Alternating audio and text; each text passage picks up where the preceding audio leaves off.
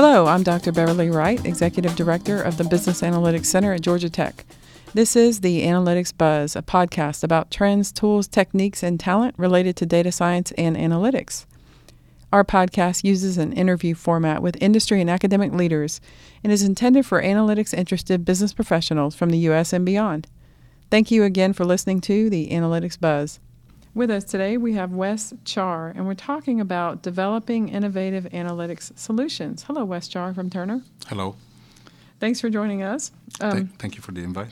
Let's start off with some background. Why don't you tell us a little bit about yourself and why you're so cool?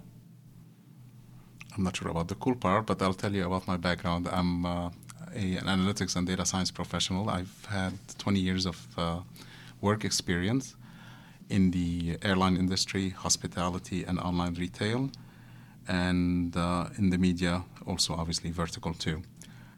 Currently, I am the Senior Vice President of Analytics, Data, and Decision Sciences at Turner. Mm-hmm.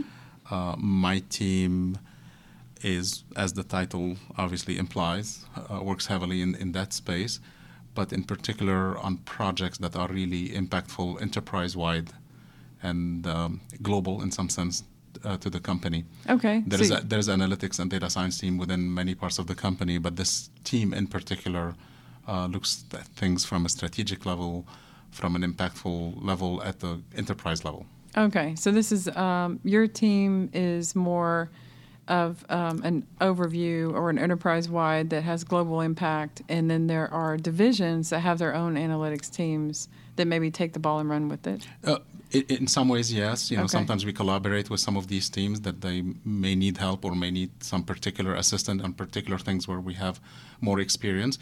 But there are also the other teams, I would say, are more involved in the day-to-day, in the more tactical type needs of that particular branch of division. Okay. We are actually organized today under the Chief Strategy Officer of Turner. So that might help you out to see where we're really located compared to other teams. Got it. And we're going to talk more about organizational structure in a minute. So that's good. It's helpful background. I didn't realize you were in online retail either. That's interesting. So this is really what I learned a little about digital. At least this is where I started really my digital career. Mm-hmm. It was primarily about in the OTA space and working on travel and transportation problems in the online space. Okay, nice. So we're talking about developing innovative analytics solutions. So let's talk about what that really means. In order to bring something that is scalable, that answers an actual business question, oftentimes we deal with analytic solutions that are applied, in that you have a business question, you solve it somehow with an analytic solution, and it answers that question, you move forward. But what we're talking about as far as an innovative analytic solutions or developing innovation within this space is that you're able to work on something that doesn't have a very specific designated question. So it might not be that you're answering or you're solving for a very specific question or problem at this moment, but you're developing something broader and wider. I'm assuming that it takes certain type of enablement in order to make that happen. Can you tell us a little bit about what enables the development of innovative analytics solutions at your organization or even at others that you've seen? Well, I would say what's very really particular about Turner is really its culture. So we are organized in a way where we're not, we like I said earlier, and we're looking at strategic things, correct? So by its nature, you're looking at things that could really fundamentally change the way we do business. So yes, there are projects that I would say that are more short-term horizon, but there are things that we're all thinking about where the industry is headed. What could it mean to us? And by being, positioned in a strategy role, you have, inherently, correct, the capability to work on things that other teams typically do not have always the chance to work on.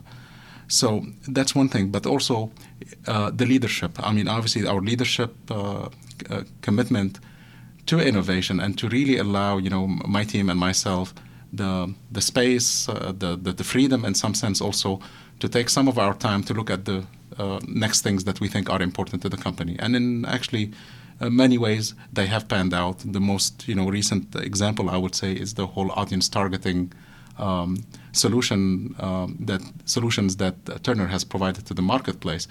That whole idea of solution audience targeting came about thinking about the need of the marketplace. For decades, advertisers and agencies have bought into demographics on linear, which is basically cable and broadcast. So that's what we term linear, correct?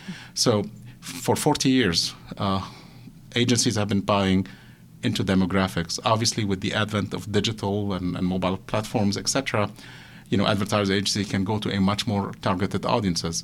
You can go and buy an auto-intender, correct? Why not being able to buy an auto-intender on linear, on TV, correct, and in the TV sales?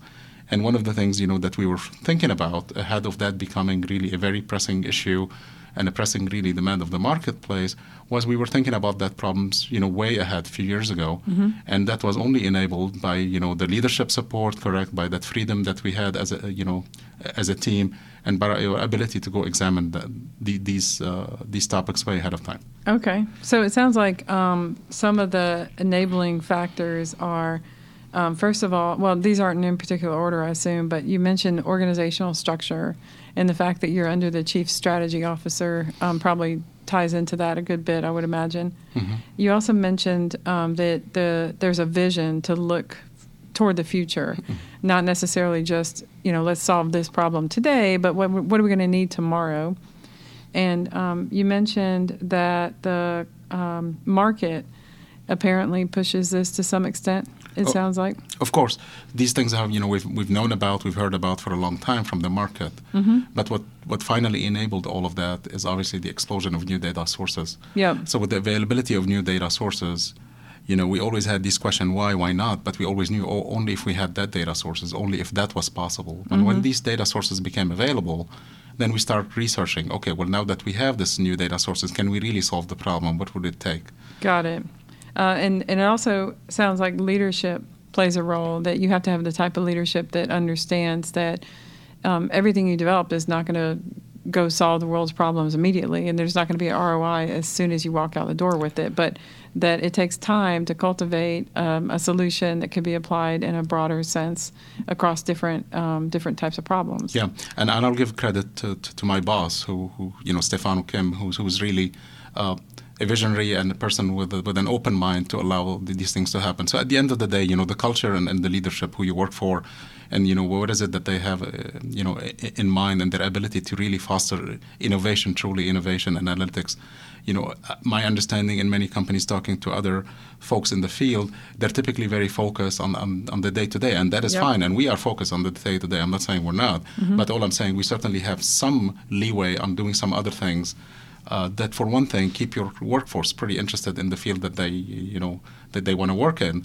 Because, my experience with analytics and data science folks, yes, they want to solve the day-to-day, but they want to innovate. And, it's part of their DNA, I think. Oh, absolutely. And allowing them that environment, that culture that allowed us is huge. So the open-mindedness and, let's see, so as a summary, the enabling factors, you have to have a culture that is open-minded. You have to have a vision toward the future. The market, you have to be able to respond to the market to some extent. There needs to be a cultural acceptance in innovation with your analytics techniques. Your leadership has to understand the vision and getting their support. Getting their support. Plus, there's new data and new techniques that sort of stimulate some of this. Of course. Okay. Yeah. Okay. These are great. So Turner sounds like a pretty cool place to work. It is. So how do you go about developing your ideas? Because it's interesting. I talk to so many companies where they're not necessarily generating ideas about what to do next with their analytics solutions.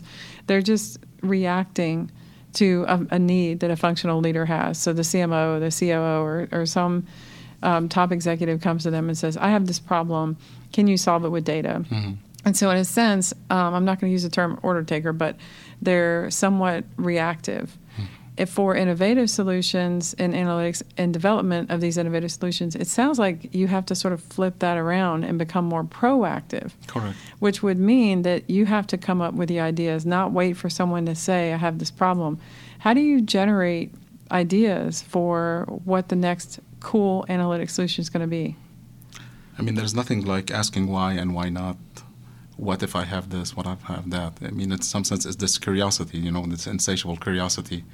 If you have this insatiable curiosity and you have a team of people that are really curious and imaginative, that, in my experience, will naturally happen. But also, you have, in some sense, to give the folks that you have the freedom, correct? Some freedom to be able to execute on this. So is some of it a matter of trusting and letting go and allowing your team to sort of flourish with this curiosity? Yes, we want to flourish with this curiosity, but when we put the ideas, we make an assessment, correct, of which one really potentially might have, an outcome, a desirable outcome. There's a lot of ideas that get thrown. We have to prioritize which one really makes sense. I mean, every idea that you may work on, it might work. The proof of concept might prove that actually it is a feasible solution, or maybe it is not. And even if it is not, it's a learning thing. We learn something, okay, then maybe we should have thought of this and that. So it's not really something that you have lost. But knowing, obviously, we are in a business world, and hopefully that most of our ideas, hopefully, correct, turn out to be feasible and turn out to be executable, at least most of them. We have to do an assessment based on our experience, based on our thinking, based on what we have seen before, what we envision, perhaps technology, analytics, and data science, where everything is heading, on which ideas probably make sense to examine first before others. In some sense, you're doing a risk assessment. This idea might work, might not work. May spend a year looking at it, at some percentage of time, few people looking at it. And you make that assessment, which one to work on, how much to invest in it, and et cetera. Okay, so your ideas are coming from the whys. Why can't I try this? Why can't I? Why not look at this? Why not do the problem this way? Why haven't we always done it this way? Or what if? Once you start digging into something, maybe it starts it's like peeling those layers in some sense. Other kind of questions. So this curiosity and how you can generate it through brainstorming, allowing some leeway with your team. And it sounds like, let's talk a little bit, I know we kind of hadn't planned for this conversation yet, this part, but let's talk about the triaging, because in a sense you don't want to squash creativity, but you also don't want to, chase after every harebrained idea that someone might have. Correct. So how do you go about filtering and assessing some of the ideas for innovative solutions?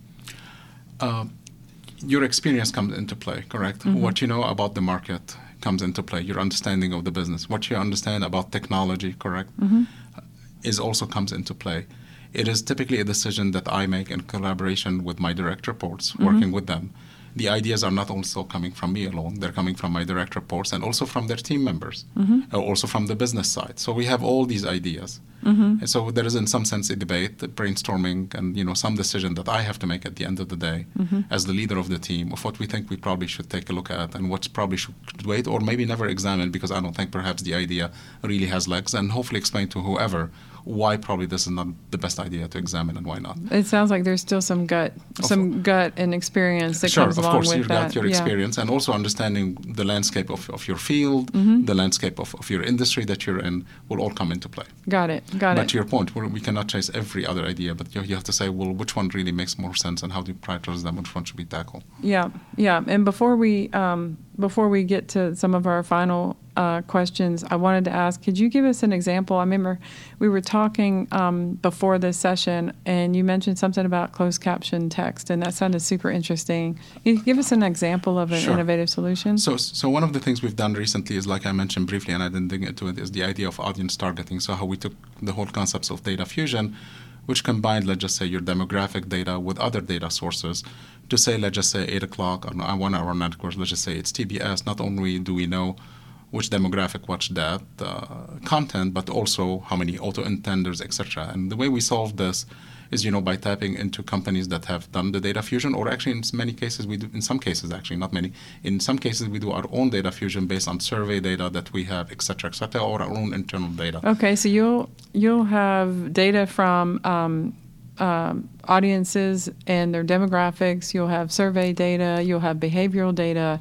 And when you talk about the fusion part of it is combining all these sources together. Correct. Okay. To get an auto-intender at 8 o'clock, how many people, let's just say, are in a particular age group, but maybe interested in these particular set of products, or maybe a millennial with these interests, whatever they are. So this is when you're fusing demographics with survey data. Well, obviously this opens the whole door of selling differently on linear, which Turner has been the first company to do this, and we've been doing it since 2014. Mm-hmm. And as a reminder for the listeners, that linear refers to traditional cable and broadcast. So and basically, broadcast, okay. your TV sales. Well, now the question becomes, well, what's beyond that? What's the next thing? Well, one of the things that we've been thinking about, well, why do we have ads at these fixed breaks during the content, correct? Why are they 2 minutes long, etc.? Mm-hmm. Why not simply put the ad, correct, that ad at the right time for the right audience, correct? Mm-hmm. So in some sense, what if we perhaps, as an example, one idea that I have is, well, why don't we take perhaps, and we have other people also at the company have had, we've been talking about it, what if we take, let's just say, closed captioning data, mm-hmm. correct? And perhaps use something like natural language processing to say, you know what, maybe the best time to play this ad is to just play one ad at minute 11 for maybe 30 seconds. That has a much more impact on for the advertiser agency that's just simply lumping all the ads within a break for 2 minutes. Mm-hmm. So in some sense, understanding how to put the right ad at the right time for the right audience. And it doesn't even end with the right ad. From an ad, let's just say it's some kind, I'm making this up, let's just say it's an insurance ad. Mm-hmm. Well, there's a whole set of creative insurance ad. Maybe it is that particular insurance ad is much better than the other also, correct, insurance ad that has more relationship with the content and perhaps with the sentiment, with the feeling that the audience, is exhibiting, or is feeling through the content at that moment. Got it. And we're doing all of this, with very advanced analytics. We're proving the concept. Now that obviously is going to be a huge change again in the media landscape, because then it will improve the customer experience. It will also put really most relevant ad to that audience, rather, a set of ads, etc. But also for the advertiser agency, hopefully we can prove that this is a better paradigm than the current paradigm. Mm-hmm. It is better for the consumers, targeting them, reaching them at the right time with the right creative at the right time, depending on the content. Mm-hmm. And also for the advertising agency, yes, that was much better beneficial for me to conduct this campaign this way rather than the traditional buy, perhaps of impressions, perhaps all over our networks, et cetera. Okay, so as an example, let's say you have a sitcom, and you can tell I don't watch much television, but Jane the Virgin or something, mm-hmm. and I think they're located in a hot area, maybe Miami or something, I don't know.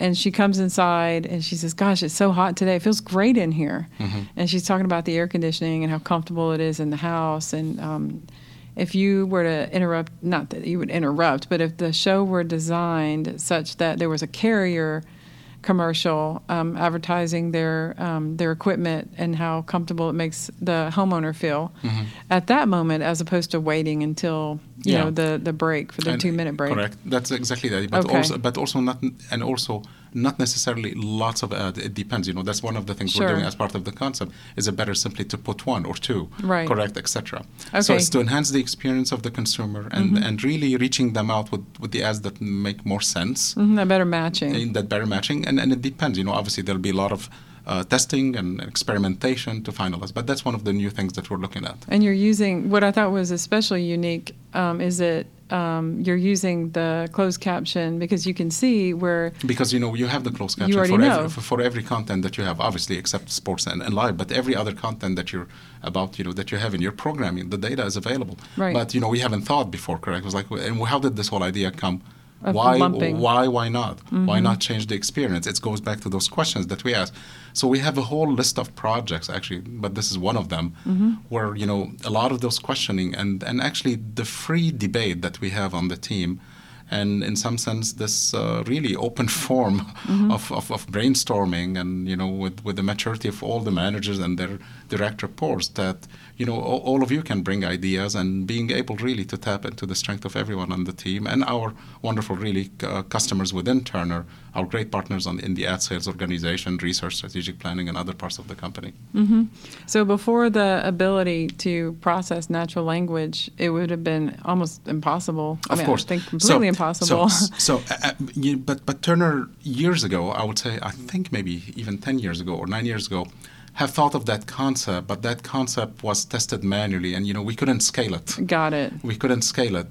So with the availability, obviously, and more data, with the advancement of analytics. So that's what I say, as the landscape have changed. So in some sense, the folks at Turner have been, other parts of the company have thought about some form of that concept years ago. Right. But what was very apparent is you could not scale it manually. You need analytics solution, but then the analytics solution were there now. Yeah. The data is there, and it's all coming together finally in some sense in a scalable analytics solution. So that's an example of where a new technique of how do you take closed caption text and derive some kind of meaning out of it enables the ability for you to say, all right, well, let's find out where to better place ads. Correct. And make it more targeted, Yeah. improve viewer Exactly. experience, that sort of thing. Yeah. Very cool. What final piece of advice would you have for our listeners to help them push innovation in analytics? Let your folks dream a little bit. Give them the space to work on something that they're really interested in that might have a potential for the company. It is not wasted time. Our experience at Turner, if you look collectively about the projects that we worked on in that fashion, collectively they ended up with a huge ROI for the company. I think the best example is the fact that we were first in audience targeting way ahead. So when audience targeting was needed in 2014, the solution actually was done in 2011. We were 3 years ahead of what the industry thought, of what other, even before advertisers agents start probably talking about it in a big way, at least, we were ready. Yeah. So when the marketplace, required that, and the company itself, our own company, and our executives, I think we need this. This is what's going on. The solution was there. Yeah. So let them dream. Let them dream. Let them dream, and you know what? You will learn even from your failures. They're not really failures, actually, in my mind. As long as you learn something from them. You learn something from it. Actually, it's going to reshape your thinking about actually what might really be the solution. Got it. Very cool. Great advice. Thank you again, Wes Chaar, for talking to us about developing innovative solutions in analytics. Thank you. Thanks again for listening to The Analytics Buzz, a podcast about trends, tools, techniques, and talent related to data science and analytics. Please connect with the Business Analytics Center at Georgia Tech via our website and join my network on LinkedIn, Dr. Beverly Wright, Executive Director of the Business Analytics Center. Thanks again and have a great data set.